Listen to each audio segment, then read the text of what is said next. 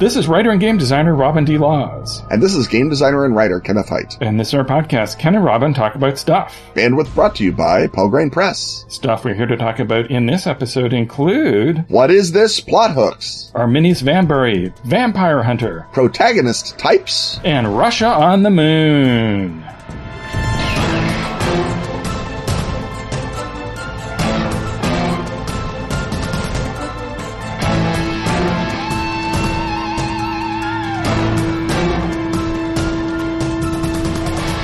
Ken, do you know anything about kitties? I might. But do you know about magical kitties? I know everything. Everything about Magical Kitties Save the Day, a new RPG for gamers of all ages. But you know, young ones in particular. A perfect intro to the hobby. You mean perfect? I do not.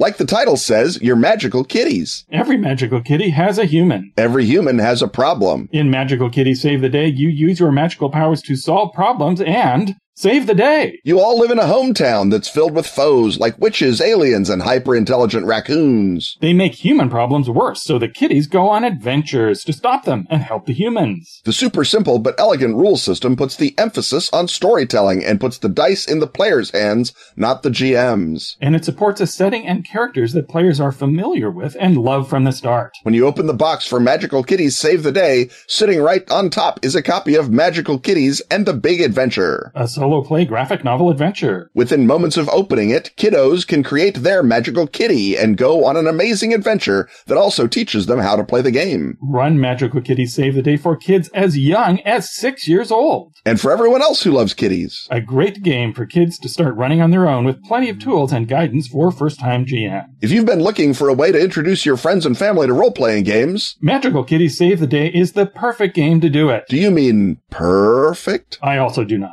Pick up your copy at atlas-games.com. You are cute. You are cunning. You are fierce. You are magical kitties, and it's time to save the day.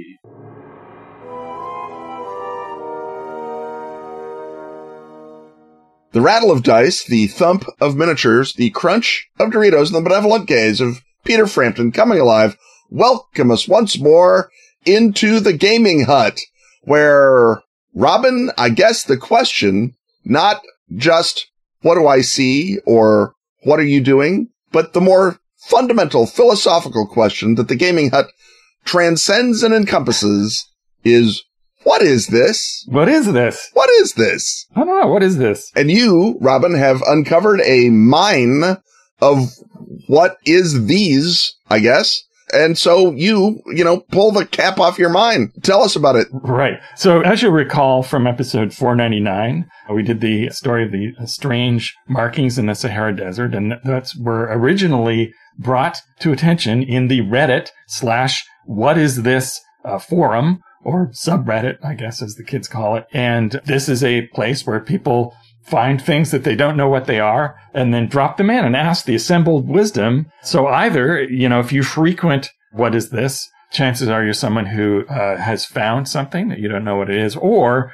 you're someone who enjoys identifying things and telling them what it is. So therefore, once you take a look at it for about a millisecond, you go, this is a rich trove of potential mystery, particularly mystery horror plot hooks. Yep. You can imagine that the Ordo Veritatis or Delta Green or just your friendly neighborhood ordinary yellow sign investigators from This Is Normal Now perhaps frequent this looking for signs of weirdness that they need to go and look into, because nearly every post, now many of the things that people identify turn out to be completely ordinary. And I believe what you mean to say is are veiled out as. But for our purposes, of course, you pick the ones that are not ordinary. So you imagine the unordinary thing.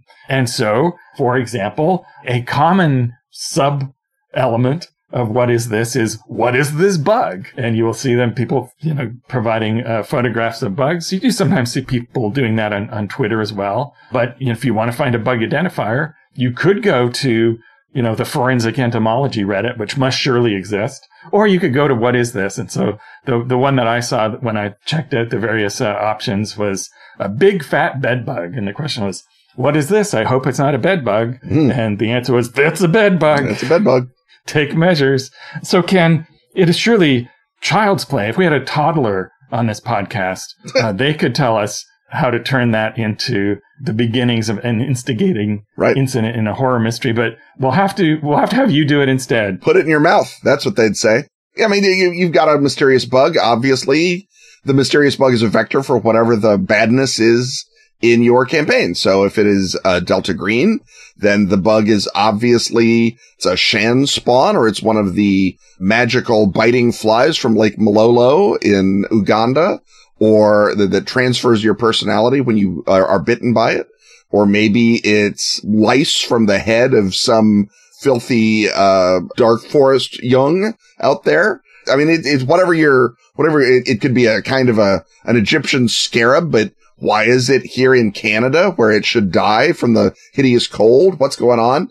And, you have any number of, it's just a vector for your bad stuff. So if it's a esoterror game, the bug is obviously, you look at it and you're like, this bug's a chimera. It's been built. There's no bug this hideous and god awful. Who would build such a bug? Face on it. Right. That's alarming. Why would it be genetically engineered to have those markings? And then of course, if it's, your Yellow King bug, it's a Carcosan bug. It's, it looks like the yellow sign. It's like, oh, that's what the yellow sign's a drawing of, is this bug. That's not a good sign. We don't think that the thing the yellow sign is only a sign of is out crawling around in someone's, split level in Albuquerque. That's terrible. Right. And then, on you go, right? And the great thing about a horrible bug as your instigating incident is that if you have a storyline where you want the player characters on the scene, but you don't want to reveal right away what is going on, and that there's weirdness, right? This is just a way of saying there's an omen. Go toward the omen. And this omen, just happens to be, a crawling maggot with 6 mandibles, and you go there and you show up at the house where the people have the bug, and they say, oh, do you still have the bug? And you can either just go, oh no, it flew out the window, and then it's just a monster hunt. You're going to find where it is nested and has grown, because of course evil demon bugs, they grow, they get really big, really they go fast, into people and control them, or they can spawn in them. That's not good. Yeah, or it could just be a straight up sign that the membrane is thinned, or that someone is performing a mythos experiment, and this is the effluvia of that. Right. And so you just sort of have an initial sort of sandboxy bit where, oh, well, something's bad in this neighborhood in Akron. Let's go and, get out our instruments and poke around and see what it is. So, yeah, everyone's got those bugs all over town, and you're like, oh, man, that's not good. Right. And so the bug could either be the main attraction, or it can be, an all-purpose attract you to the site where you have to dig in and find out what the weird thing really is. So it's sort of like the universal remote of starting a supernatural adventure. Another common thread is, what is this key? And the quotidian answer is quite often, oh, that's probably a key to your mailbox or your electrical meter or whatever it is. But Ken, is there any more basic plot hook, plot key? Then you find a key. Then you have a weird key. Right. I mean, the standard plot hook, of course, is it's the key to a locker at the bus station or some other anonymous place where that's where the black bird has been stashed, or the MacGuffin, whatever it is, the glowing suitcase, whatever you got, that's what the key is to the locker that stashed it. Or very seldom it might be to a post office box, or even more seldom a safe deposit box, although most safe deposit boxes need more than just a key. They need, signatures and whatnot. One thing that I found out about keys is that many keys, and I don't know if this is still a truth or if it is a truth that is a new truth, but I feel free people should, pretend it's true, is that when you make a key, you carve in like the key maker's number code. And so if you've gone to, the Home Depot and had them copy a key, they'll put their number code in the side of the key. So even if you don't know what the key is, you'll know where it was made. And if that takes you to the Home Depot that's been, closed after those mysterious killings, then it's like, oh, that's not good.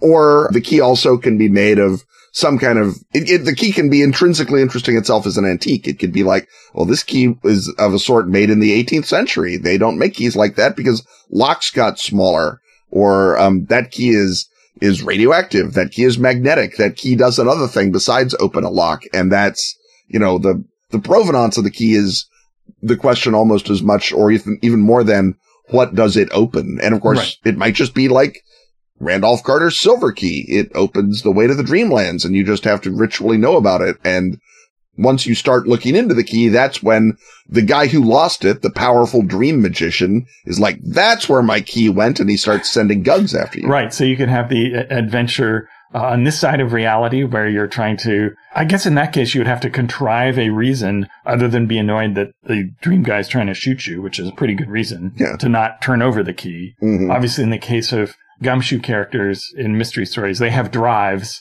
where they, instinctively know not to give the key back to the, the weird guy who looks like Angus Scrim. But there's also, as you point out, the key to the other world, the beginning to a Wainscot mystery. So this could even be something that's not in the horror realm per se, but this could be your key into D&D land, or opens up an old wardrobe in the attic. Exactly, Tween Narnia, or what have you. So that can lead you. It's different from Tween Narnia, which is where everyone encounters puberty and other monsters. Yes, a key could be a time machine. Yep. Sort of a universal key that, and when it's near a lock, it reshifts itself to the form of that lock, but it has to be a special lock of a door that was in proximity to events of high historical value. And so, you go to the White House and you find, the key is sort of tugging you toward this door, and you put it in the key and open it. And then the other side, there's President Garfield, and you can use that as a sort of a... Literally, of all the presidents, the key is like, no, talk to James Garfield. It's fine. Come on, key. Well, it's a historical footnote. This key is not into the typical cliches, right? This key, I'm sorry. You wanted everyone wants the Thomas Jefferson key. Well, too bad. Yeah. That's right. There's 45 keys, each key to oh my God, that's the worst Rod of Seven Parts in all of history. Now, is Grover Cleveland, does he have 2 keys? No, the key's broken in half. What's wrong with you? Exactly. Then we come to one I particularly liked, which is, what is this weird installation in the dog park? And it looked like somebody's homemade art installation, but a homemade art installation, if you are of a mind to stamp out esoteric threats, you could look at like, that's a gate. That's a membrane thinner. That's a gate. You got a gate there. You're going to need to take care of that. Yeah. Looks pretty it could be Yogg-Sothoth. Can't tell from the JPEG. Do you have a PNG? I can tell. And so that could be the cause of an emergency scramble to head to the place. And of course, if a gate in a dog park is your instigating incident, well, guess what? When you get there, there's the telltale chart of the ritual ground having been used, and the gate has been taken down, and you just know, you don't even have to smell the air to smell the fetor of some sort of extra-dimensional, cosmically indifferent entity, which you then have to go and look for their telltale signs of whatever it is that entity likes to get up to. Now, alternately, it could be a sensor or a reflector or a barrier element set up by whatever the more powerful agency is. It could be set up by Delta Green or by the Illuminati or by the federal government's magic team or whatever. And it was put down to guide in a UFO or to reflect demon energy so that it can be captured and taken to the Pentagon or some other kind of equipment. And the fact that you've got a picture of it, you're showing it to people, and one old guy is like, I remember building something that looked like that for a contractor out on the edge of the city there. What were their names? There was the Umbra group, I believe. And then, of course, he's killed in a car accident the day after he talks to you. And you're like, now that's not good. And then you start seeing a bunch of black Lincolns hanging around wherever you're going. And you realize that you probably shouldn't be crossing the street in front of those black Lincolns anytime soon. And so you've stumbled on something else, and maybe you'll never know what the installation was, or you'll figure it out at the end when you see the government setting another one up for their bigger final thing. And it might be, it was all a misunderstanding, and we hope that the government didn't kill that nice old professor, that it was killed by the agents of the aliens. Or it's like, nope, this is a bad wing of the government. This is the part of the government that does wrong and evil, not like the vast majority of the government, Robin, that does nothing but good things. And you have to, figure it out that way. And ideally, your characters have got, either the resources, or the knowledge themselves to either reverse engineer or figure out some other way to use that reflector, unless you've got a, really immediate clue train that pops them right into the bigger investigation. A third option is that the ominous installation is a trap to attract you, the investigators, by some savvy, sinister organization who knows that you'll be drawn to it. And why, this is an investigator trap, son. Exactly. What do you mean? Or, an Order Veritatis trap in the case of the Esoterrorists. It could be any manner of organizations trying to capture Delta Green agents, including, I guess, just the straight up authorized part of the government, right? Right. And so that can sort of lead you into a change of pace adventure, a switch up where you're just, dealing with your mundane earthly enemies. My favorite one that I want to close on is 1 year ago, my neighbor placed this stick in his garden. Never changed since then. For information, we are not on good terms. And so, did a dog write that entry? Well, I think the dog would. I guess is the dog offended that he hasn't been given the stick? Yeah, he's got the stick, but it's over there. He's not thrown it or anything. Right. Well, I guess that would be a scenario for the one of several games where you play pets. Mm-hmm. And so this could be, the next day the neighbor could be found dead, and the person who wrote the post is being led away in handcuffs, and you're thinking, I don't know, I think there's probably more to it than the stick or what have you. So the sort of weird curveball ones that, suggest the oddities of character on the part of the people posting them, I think are particularly great, because those couple of lines just paint the character of the person who posted that really vividly. Yeah, the notion that, we all think of the terrible old man from Lovecraft, the guy who's got his weird rocks and his bottles with pirate ghosts in them, when we think that guy's messed up. But neighbor dynamics being what they are, the neighbors of the terrible old man are probably also kind of terrible, right? That they're, even if they began normal and nice. Well, they all live on Terrible Street. That's one. Wanted to come visit him. Just the fact that they're next to him and they see him do all his weird eldritch stuff and they become consumed by curiosity or jealousy or whatever. They're like, how does he have pirate gold? Now I'm mad. Or like, why are there rocks in his yard? He's bringing down the whole neighborhood. This is awful. And you can play it either for sort of suburban comedy, or you could play it as, a genuine, this is a locus of degradation because it's where the mythos exists, and human behavior just begins to sort of go into this lowest kind of rut in almost a Stephen King kind of a way, right, where whatever the supernatural thing is that comes to your tiny Maine town, it just suddenly makes everyone act the worst they've ever wanted to act. And that's just what the supernatural does to you. And you can put a spin on it where the crackpot who's paranoid about the neighbor's stick says he's right, but everyone disregards him, of course, because crackpot. And it's the normie, yuppie Instagram influencer couple next door who are the ones who have the basement full of the sinister vats. We've got the sticks from Blair Witch all hanging on their walls. And once we reach the sinister vats in the basement, it's time to try and quickly escape them, hopefully to a safer other hut. I'm sure there won't be any horror in this upcoming hut.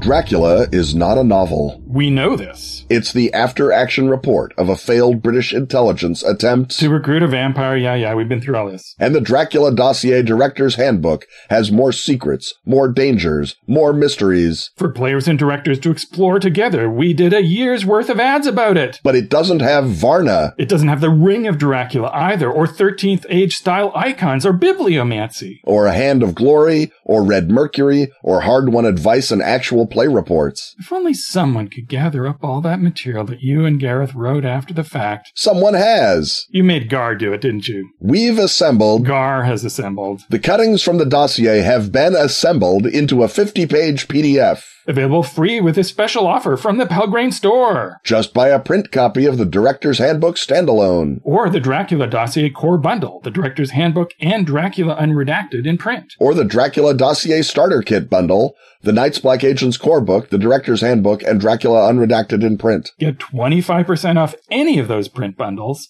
plus the PDF versions and the cuttings from the Dossier PDF, entirely free.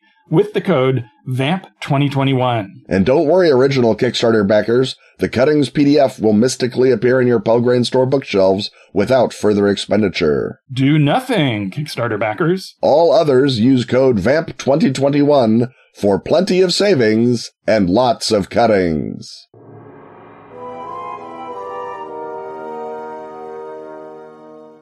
The clanking of change, the oohing of ghosts tell me that I was quite wrong. There's exactly horror in this hut because it is the Horror Hut. And this time around, at the behest of beloved Patreon backer Louis Sylvester, we're going to do an unusual thing here in the Horror Hut, Ken, and that is to profile a real person. And that's because the question is, throughout Dracula, Van Helsing refers to his friend Arminius of Budapest University as a historian who really understands Dracula.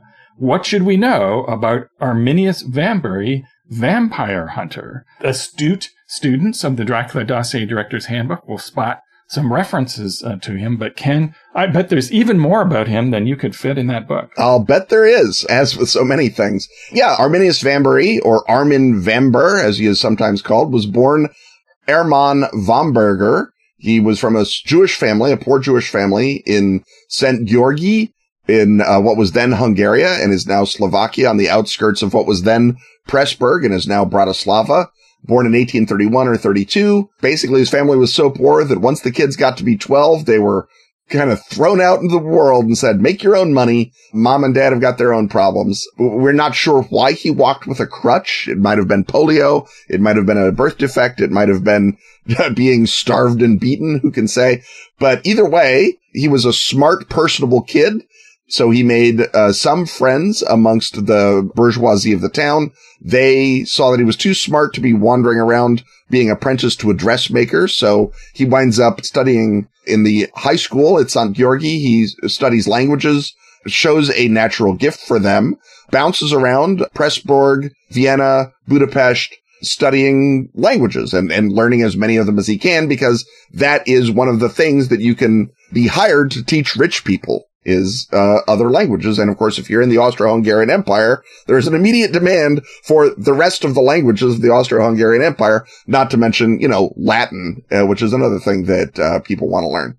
So he moves basically up through society, getting better and better clients as he gets better and better at languages, teaches himself Turkish, and catches the eye of the progressive, which means didn't want to have all the Jews thrown out of Hungary, Baron Eötvös, who basically sponsored him on a trip to Constantinople, where in 1857, he becomes a language tutor to rich Turkish families, eventually to the future Grand Vizier Fuad Pasha, at whose establishment he teaches a young girl named Fatima French, and she turns out to be the sister of the future Sultan Abdul Hamid II.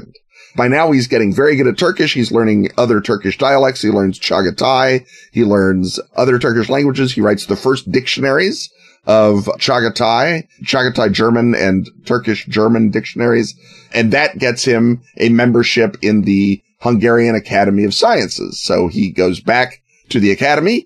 They give him a grant, basically, to go into Central Asia and report on the languages of Central Asia. Oh, languages, Ken. Why doesn't this guy do something fun like travel in disguise? Well, it's odd because Central Asia is full of very suspicious Khans who don't like weird Europeans showing up because so often they're followed by European armies.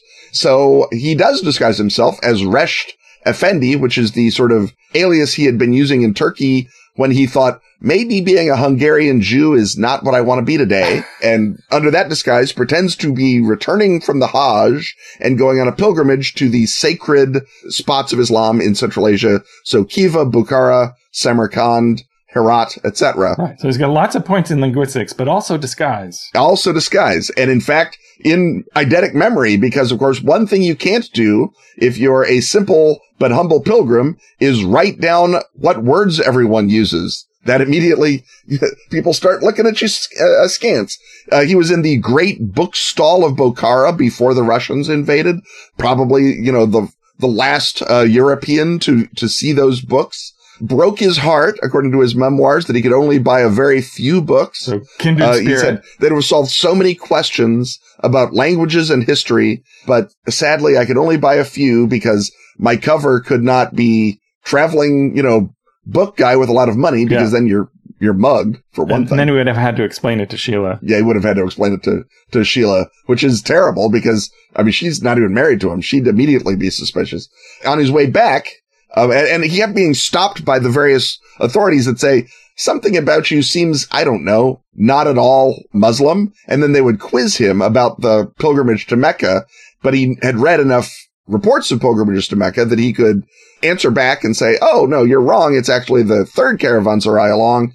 And then they would say, we were stupid to have ever suspected you, Resht Effendi. Let us give you valuable gifts. And they would. And so by the time he gets back to Tehran, he's loaded with books, valuable gifts, and tiny scraps of notes that he's taken in lead pencil. Right. He fetches up with the British consul general in Tehran and unburdens himself of the opinions, hey, the Russians are nosing around. You'd better get the British there if you want to keep it from all being eaten by the Russian Empire. This seems to have been where either he or the British or both think he becomes an agent of the British Empire. But at any rate, the consul general gives him letters of introduction to various nobles and scholars in London. He goes back, is indeed a giant hit in London, thanks to those letters and thanks to his amazingly cool lecture series about how I traveled in disguise through remote Central Asia, and also the Russians are bad. Becomes pals with Dickens. He meets the Prince of Wales. He's a giant sensation. This is in 1865, 1866. Moves back to Hungary and is made a professor of Oriental languages at the University of Pest in 1867 after having a lot of, probably also anti-Semitic, but mostly just snobby people say, you don't even have a degree. How do you get to be a professor? And the answer is, well, I took a series of seminars in Bukhara, and then they'd have to back away. He said around that time he knew 32 languages, but sadly he only spoke about 18 fluently. His big contribution is to believe that Hungarian evolved in contact with Turkic, and so Hungarian is a Turkish language. Hungarians hate that simple trick, I'll tell you that. We are a Finnish language and we want none of your nonsense. But non-Hungarian linguists are still, I think, on the fence. He then begins writing a series of The Russians Are Coming polemics. Again, he was a teenager when the Russians invaded Hungary and crushed its independence in 1848. So he never liked the Russians, not from day one, and is at this point becomes sort of a freelance consultant on the Ottomans, mostly hired by the British government to, write anti-Russian propaganda, which he happily does. He describes himself as a Hungarian by birth and an Englishman by feeling. There's a very touching bit in his memoir of his travel to Samarkand where he says he saw some boxes that were labeled Manchester because apparently they'd been shipped all the way from Manchester. They had cotton or guns or something. And it gave him an unusual feeling of homesickness to see this English town that he'd never visited or known anything about. So that may have been the sort of thing he puts in because he wants his book to sell more in England. Who knows? Maybe the Danish one says it said Copenhagen, and I felt wonderfully nostalgic. Yeah, to check all the additions for exactly. Omni-pandering. Omni-pandering. And roughly 1889, because that's when we start having memos, the Foreign Office actually starts paying him as an area specialist and as a conduit to his old buddy Abdul Hamid, who he keeps saying, oh, I can bring Abdul Hamid around because obviously it makes sense that Britain and Turkey team up to bonk on the Russians. And the British are like, well, we like bonking on the Russians. We're not so keen on teaming up with the Turks, especially since we just took Egypt from them and they're very shirty about it. And so there's sort of a back and forth where they admit that he knows his stuff. He has a lot of contacts. He's always in contact with Muslim travelers from India and from Central Asia. So he, for example, finds out about the Russian buildup in Afghanistan before the Foreign Office seems to. And every so often he tries to get a grant to go to India to study the Muslim peoples of India. And the India office says, under no circumstances send this guy to India. We want nothing to do with it. We will drown him if he comes. And so it never turns up to be a thing. Eventually, by 1897, he is either so useful or so persistent that they pay him a stipend of £120 a year for his intel, which is about 36,000 in today money, although money goes even farther than that inflation calculator indicates. He meets Bram Stoker in 1890 when he's invited to the Beefsteak Club. This is one of his lecture tours that he would go on to England to talk about the history of Hungary and also why the Russians need to be stopped. Right. And that's when he told Stoker that the thing that kills vampires is a beefsteak. But right. Stoker misheard. He was chewing. And Stoker said, well, that's just going to be messy. I'm going to change that. Yeah. In 1890, he talks probably the question is the Eastern question, maybe a little, oh, Henry Irving, you like to dress up and play pretend. You know that I would have been executed if I missed a single cue for 4 years? That's funny. It's funny how I'm better than you at your own job. Then he meets Stoker again in Dublin in 1892. He's being given an honorary degree at the tercentenary of Trinity University. And Stoker says he was the best speaker there, blew everyone away. So apparently Stoker and his friend Arminius were indeed not BFFs, but they were friendly acquaintances at the very least. Enough to get a reference dropped into Dracula. Right. Yeah. I mean, he's certainly like the other scholars that Stoker mentions, Charclot and some of the others. He's definitely put in to give credence that someone reading Dracula in 1897 would know about Vanbury because he's a well-known commentator on matters of the Balkans. He's written histories of the Balkans. Elizabeth Miller, who is very tired of answering questions about Arminius Vanbury, has done the deep dive and determined that at no point in any of his capacious histories of the Balkans does he even mention Vlad Tepes. So that's, a very suspicious veil out there. No mention whatsoever. It's very suspicious. A little fun ruining by Elizabeth, but on the other hand, as you say, a clear veil out and cover up. Yes. So anyway, Abdul Hamid has been persecuting more and more people who disagree with Abdul Hamid, but still his old buddy Vanbury shows up to try and talk him into being a friend of the British. And Abdul Hamid invites him to Constantinople in 1907 and 1908. And Vanbury says, oh, I've got a thing. He's worried that Abdul will just finish him off at this point. And also that the Young Turks, who he's been playing footsie with, might overthrow Abdul Hamid while he's there. And then he might get caught in that ruckus. He doesn't want to be. The British make a treaty with Russia in 1907 that helps lead to World War I, but it does split up Central Asia between them, between the British and the Russians. And so they pension him off with a thanks for all your help pension and a implied don't tell anyone pension. And in fact, they have to buy all of his letters from various British foreign secretaries and under ministers for an extra £500 right before he dies as a little pourboire. This is the sort of thing where Vanbury writes notes and says, of course, I would never reveal these letters to anyone. You know that, right? Just letting you know. Your buddy, Arminius Vanbury, P.S. Love this pension. Couldn't love it more. So there's a great plot hook right there, is that it's 1908. You're a junior administrative assistant at Whitehall, and your job is to go around buying up all the Vanbury letters, and you get the one where he actually mentions Dracula. Mm-hmm. That's your instigating incident right there. Yeah, I mean, because there is 77 letters were known to have been sent to Vanbury, and in fact, when he sells them all back, they count them up, and there are 76. So there is one missing letter in the Vanbury collection, even in real history. Yeah, that was his letter to Augustus MacGuffin. Yes, a perfect MacGuffin. And then he dies in 1913 at the age of 81, covered in academic glory, although the Society of Budapest was still mean and snobby to him. The funniest story about that, I think, is when the Prince of Wales, by then King Edward, comes to visit Budapest on a royal progress, and he goes to the fanciest club in Budapest, and he says, I'm surprised not to see my old friend Arminius Vanbury here at this club. That's odd. And then the snotty Hungarian nobles have to say, oh, he normally comes around 9, and they have to send a messenger to his house and beg him to join the club. And, of course he joins and he shows up and makes them not look bad. At that point, the footman rips off his mask and goes, I am Arminius Vanbury. I am Arminius Vanbury. Ha ha ha. So anyway, he's basically the reason that we have Islamic studies in Europe at all. He's one of the founders of that discipline. And also, while he was kind of a nudge to the British Foreign Office, there's a memo from the former foreign secretary to the new foreign secretary, and the new foreign secretary writes to the old one and he says, I suppose I shall have to meet Vanbury. I'm not looking forward to it.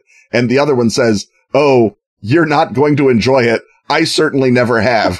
So, it's, you get the sense that, you know, when he was young and hungry, he was able to make friends and influence people pretty easily. But, you know, it happens to everybody as he gets old and stodgy and set in his ways and demanding money. Yes. It's less fun to hang out with Arminius Vanbrugh, certainly if you're a British bureaucrat. Yes, old fartitude awaits us all. And so we've gone a bit over length on this segment, but we haven't got to the part where he's a vampire hunter, because, of course, in our history, he wasn't, because there are no vampires. But in the fictional world of Bram Stoker, it's indicated that at least he's a historian who's aware of Dracula. So I presume at some point when he was younger, he was using his disguise abilities to go around and perhaps hunt down vampires in Turkey and elsewhere. Yeah, I mean, you can certainly, you know, he's walking with a crutch as a child, and then he switches it out for a cane when he gets older.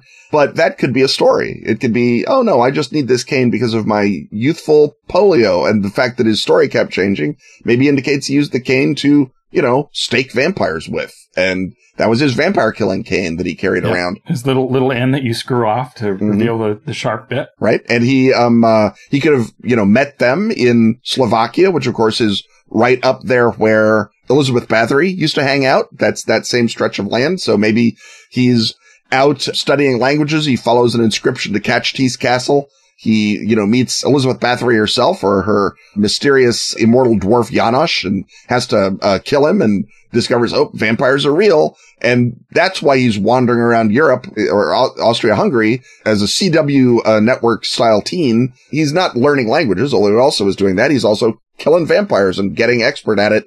And then when he goes into Central Asia, it's sure he wants to get all those facts, but the reason he really impresses all those key dives and emirs and whatnot is not that he has some great story about being on the Hajj. It's because he shows up and he says, I understand you have a vampire problem, Your Excellency. Let me solve that for you. And he does. And then they, you know, give him magic books and solid gold goodies as rewards. So, you know, even Abdul Hamid could have been bringing him in not for his geopolitical insights, which were nugatory, but to, you know, we got more vampire problems, Vanbrugh. You've got to train the next group of cadets and teach those guys to go into tombs and fight vampires for me. And maybe the reason he doesn't go back to Abdul Hamid in 1907 is he thinks, Abdul didn't really meet me in the daylight last time I came out to Turkey. Yeah, that last group I trained, their character sheets got ripped up pretty quick. Yep. So, yeah, you could have an ongoing, you know, duel between Vanbrugh and the vampires, or it could be, it's just one of the things that happened in his restless youth. And Stoker, of course, interestingly, writes Dracula in 1897. And what did oh, that's right. That's when he gets his stipend from the Foreign Office. So Project Edom could have involved him as a area specialist in the way that the Foreign Office historically did. And he might even have, you know, drifted over to England and become, under a pseudonym, Dr. Van Helsing, who is supposed to be Dutch, but curses in German because Dr. Van Helsing knows 32 languages, but only speaks about 18 fluently. Right. Well, now that we've ripped the lid off that, it's time for us to head on over into whatever next hut awaits on the horizon beyond this beautiful, shining, well-crafted commercial.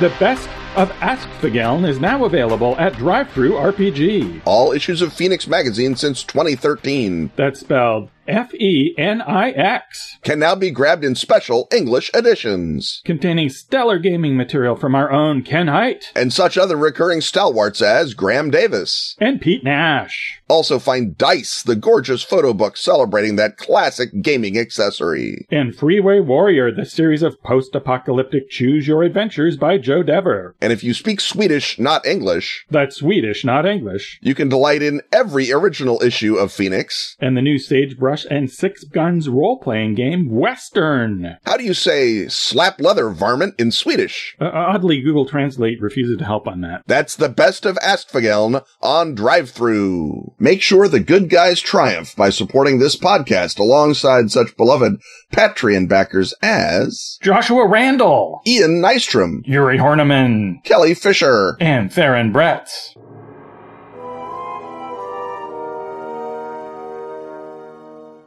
The Rising Action, the Freitag's Triangle, the Cat Up a Tree. Welcome us into that most stark and abstract, but also that most human and warm of huts, the Narrative Hut.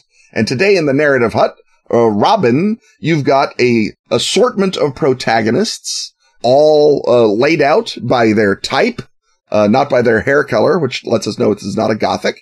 And we're going to determine what should happen to them if I understand the Narrative Hut's impetus correctly. Right. So we're headed into, the sort of thing that Northrop Frye would be doing today if he was immortal and cared about pop culture. And had a podcast.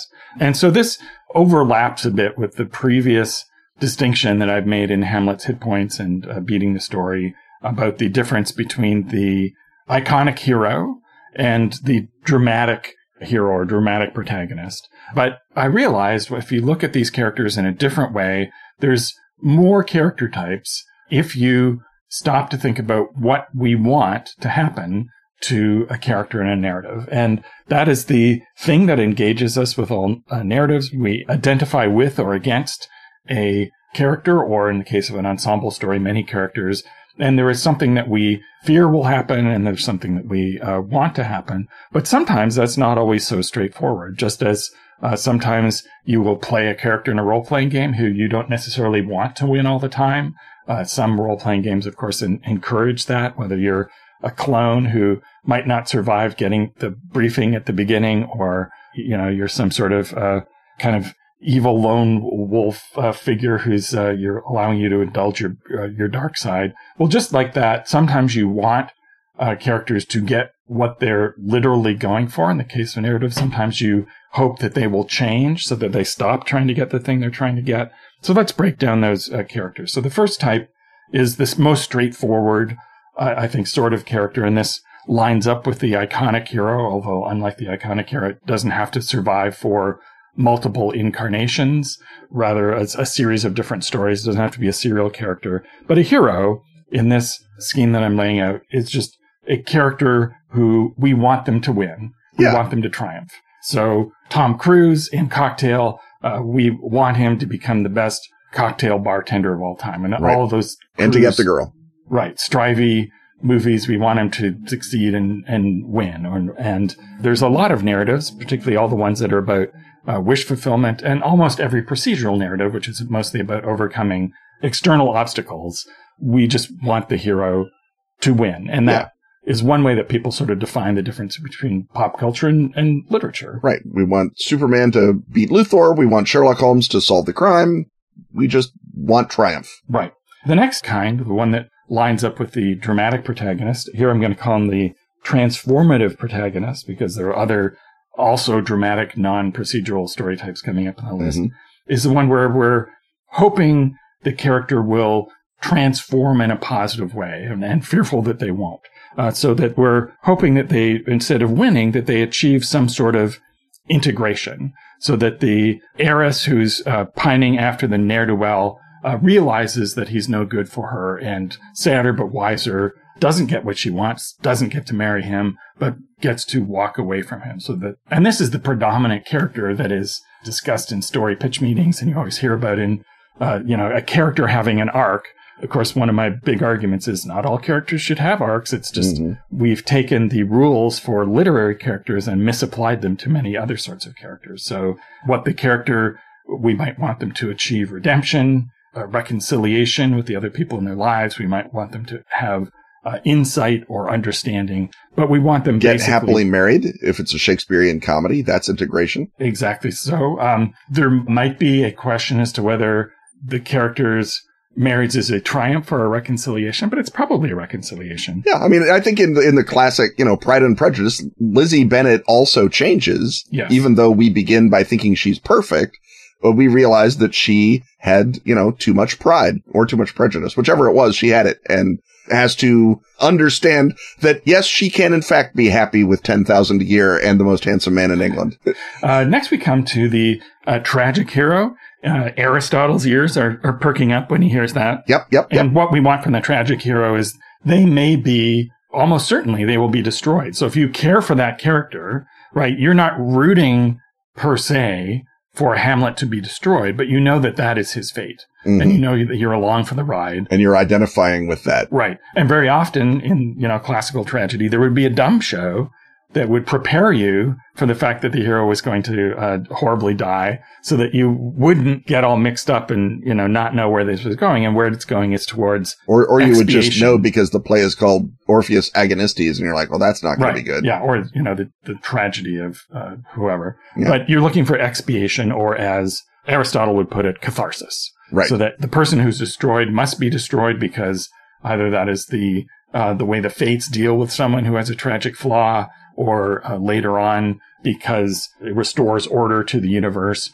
or in a lesser version that a lesson is learned and taught. Next, we come to the anti-hero, which is often described as a new invention, unless you've read The Tale of Genji. Right. And know that it goes right back to the beginning. Or The Golden Ass by Apuleius. Of psychological realist narrative in the case of The Tale of Genji. And what we're looking for there is the square up, right? We want, and the square up is a term, to digress for a bit. Back in the day when film censorship was tight and you couldn't see anything naughty in a Hollywood movie with the Hays Code, there was this underground film economy of people who would go from town to town renting out theaters and showing exploitative films with a putative moral message at the end. So there'd be, by the standards of the 30s or 40s and 50s, there'd be a film that was full of naughtiness and degradation that you couldn't get something released in Hollywood. And then at the end, they run what they called the square up reel, which is the reel of film where a moral figure comes in and tells you that everything you've just seen has a moral message to it. And then you get to all walk out knowing that you've been educated, not at all titillated. So it's when we're looking at someone like Walter White in Breaking Bad or Don Draper in Mad Men, we think that they're bad people doing bad things, but they're also powerful and we kind of identify with them. And they're cool. But in the end, they still have to lose because, and what that does is when we get the square up reel at the end, the moment of their downfall, although not all of them get a downfall, some of them get an ironic ending like Don Draper did, that we are then let off the hook for having identified with them. Yeah. And so also the classical Warner's gangster structure, your Little Caesar, your Public Enemy, those gangsters, we are rooting with them all the way until the final end. And then again, we get the square up reel where we get to feel okay about having rooted for them because yes, inevitably they have to meet their end. We've fantasized about being bad for a little while, and then we can go back to being good. Becky Sharp in Vanity Fair, possibly the greatest anti-hero of all time, with very much the identification with her right up until the square up when it's like, well, we can't abandon Victorian society. Then where would we be? Yes. And with the same cynicism, I think, Trollope is very much one of those guys going from town to town in the Midwest showing the gangster white slavery movie with the square up reel. That's very much his vibe. And finally, we come to a type that is actually pretty rare as a protagonist, but still happens. And that is the monster. And we may be thrilling to their power at certain points, but we're not fully on board with them because they are shown to be sufficiently monstrous that we also we're maybe thrilling at the carnage that they wreak, but we also really, really want them. You're rooting for them to be destroyed at the end, not merely accepting that. And so the classical Shakespearean version of that, of course, is Macbeth. He is not a tragic hero who falls from a height. Right. He's a weasel. Or Richard III. Yeah. American Psycho, the film version of that, is very clearly in that vein. And periodically you will see other versions of the monster character. And so that is one where your identification is always at a remove. You are following a character who would be the antagonist in a regular film. You're living in an upside down world, but you still really want them to be eliminated. And then you see that again in a film like Halloween, where in theory, the hero is, Laurie Strode, but you've spent the whole movie basically looking through the eyes of Mike Myers. He's the real protagonist. He drives all the action. He does everything. And of course, you're there, just like the guys in, Grand Rapids, Michigan in 1940. You're there to get your rocks off watching a bunch of sexy murder, but he's never an anti-hero because he's not even a person.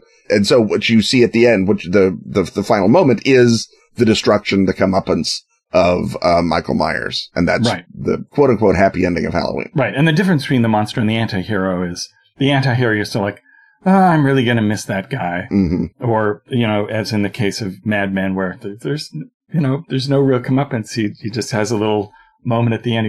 That rascal, he's going to keep on going. But he has to live in the 60s, not the 50s. That's really his punishment.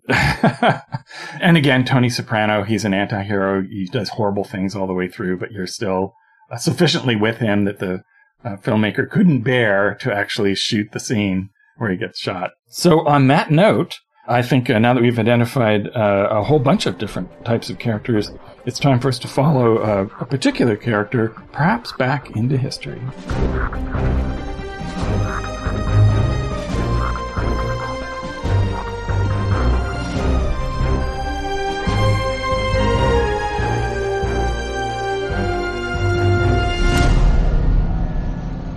Delta Green Iconoclast, a campaign of horrors modern and ancient, brings a team of agents to a scene of terrors all too real. Mosul in 2016, held by the self-styled Islamic State in a reign of depraved brutality. From a small base at the Kirkuk airfield, the agents must research the horrors to come and prepare for a harrowing infiltration. ISIL fighters destroy mysterious artifacts. A Delta Green veteran goes rogue. Hidden myths permeate the Battle of Mosul. A demon god beckoned by a bloodthirsty cult. Plus terrifying supplementary material. Rules and guidelines for spying, crime, and backroom deals. New rituals. New tomes. And the dreadful details of a threat to suit all the evils of humanity. Available now in PDF. Or pre-order your glistening hardback, slated for October release.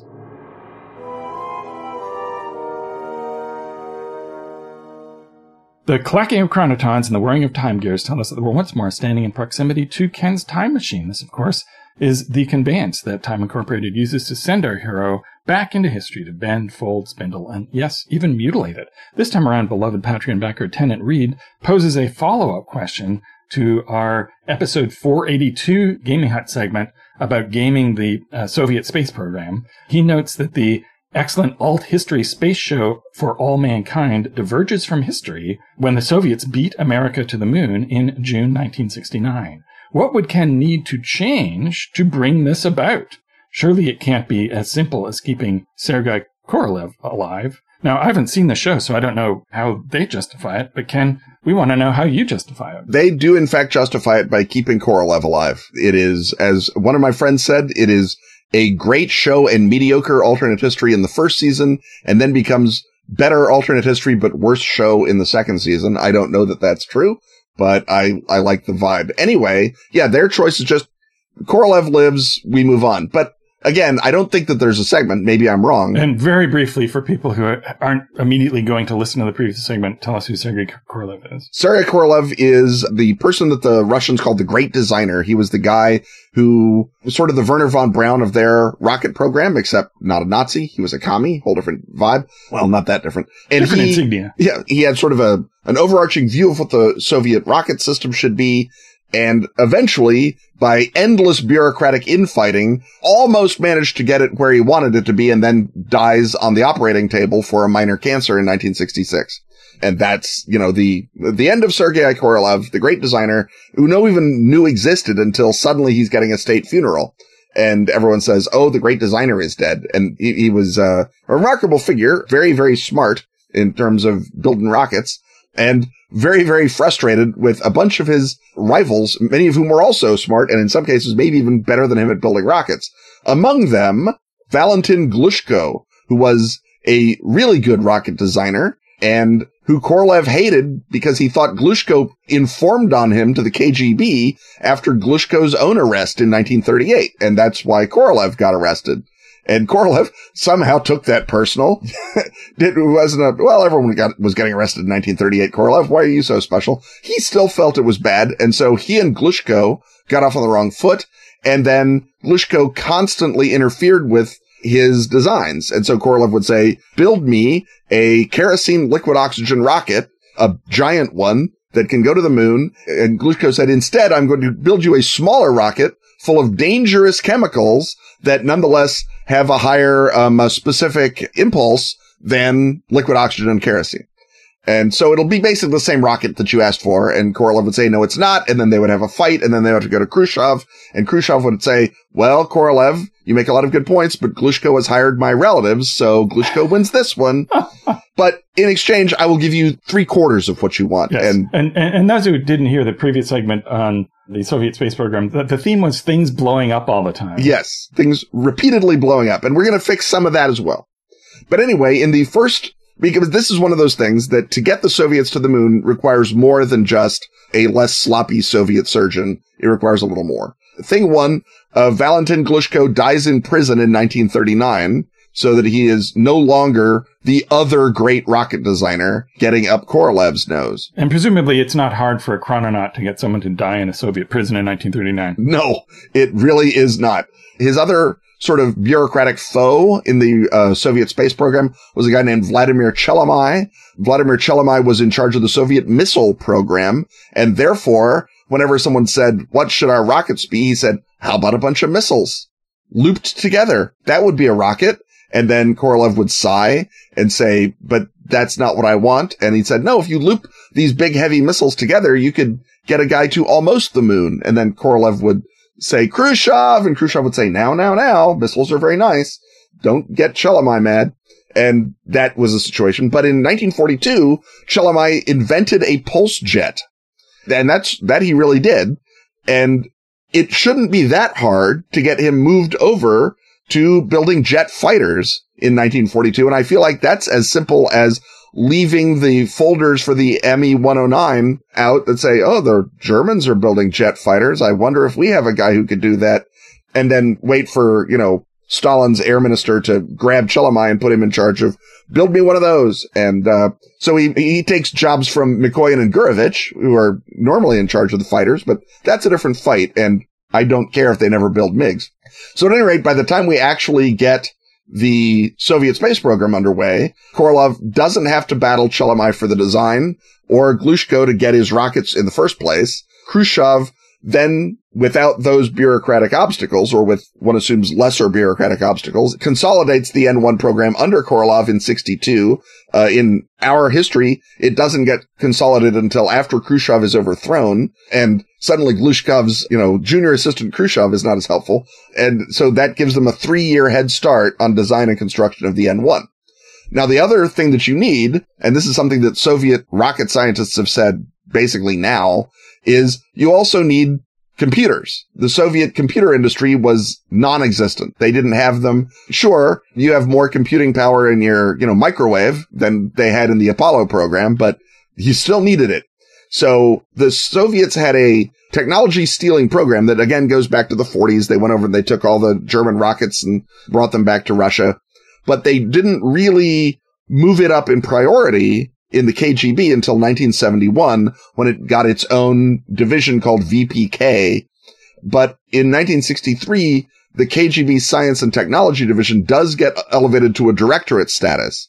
So in theory, you could just start VPK in 1963, and that means that the Soviets are out there buying or stealing U.S. computers with the effect that there are enough to run a Soviet space program on. And then the last big change you need to make, and one of the reasons the N-1 kept blowing up when they tried launching it in Baikonur in the middle of Kazakhstan, is you couldn't build the rocket and ship it to Baikonur because it was too big for a railway car. So it would have to be disassembled and carried individually out and then rebuilt at Baikonur. And you may trust Soviet engineers to build something right once, But I think twice in a row, especially when it is a design that has been hobbled by endless bureaucratic infighting, you're playing with fire here, literally.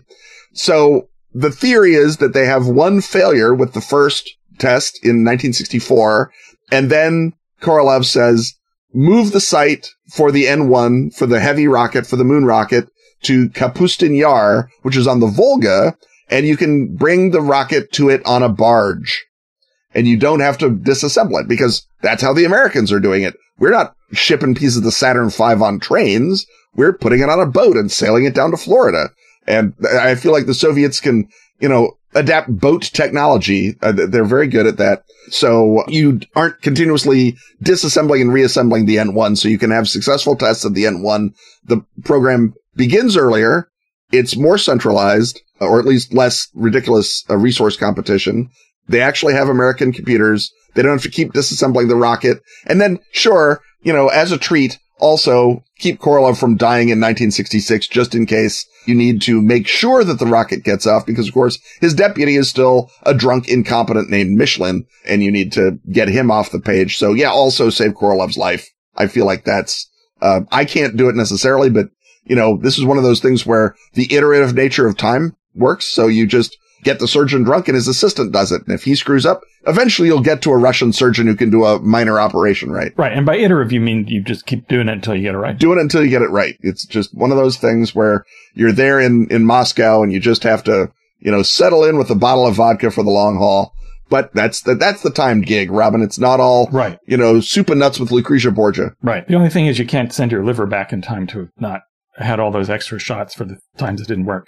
So we got into the gaming implications of the Soviet space program earlier, so we won't repeat that. But I guess the question then, so we'll end this segment on, you can do this, should you? Right. Well, no. First of all, America belongs on the moon. That's just the way the world works. It's our flag, our moon. You don't like it? Build your own rocket. Other countries. Also, none of these people are good people. Korolev is a great designer, but he learned early that the way you got things done was like they got things done in the Gulag. And he was a fairly rotten human being, as were most of the high-level Soviet officials. You don't want them to be stealing computers early. You don't want them to have a 4-year advantage on jet fighters. None of this is what you want. Even if you thought, well, at the end, you'll have, Ted Kennedy in the Oval Office and a integrated space program in 1976. I don't think that it's worth building up the Soviets' military-industrial capacity that much, even if they don't get more adventurous than they do in our history, which I think is unlikely, especially if they have, a more advanced jet and computer combo. I feel like they might make a play for Iran in 1979, or they might try a stare down with, and again, if it's Ted Kennedy, he's the guy who's there during the Yom Kippur War when Nixon went to DEFCON 2 and dared the Soviets to make a thing of it. Maybe a more confident Soviet premier, a young, virile Brezhnev says, screw you, Ted Kennedy, and I'm not backing down like Khrushchev did to your brother.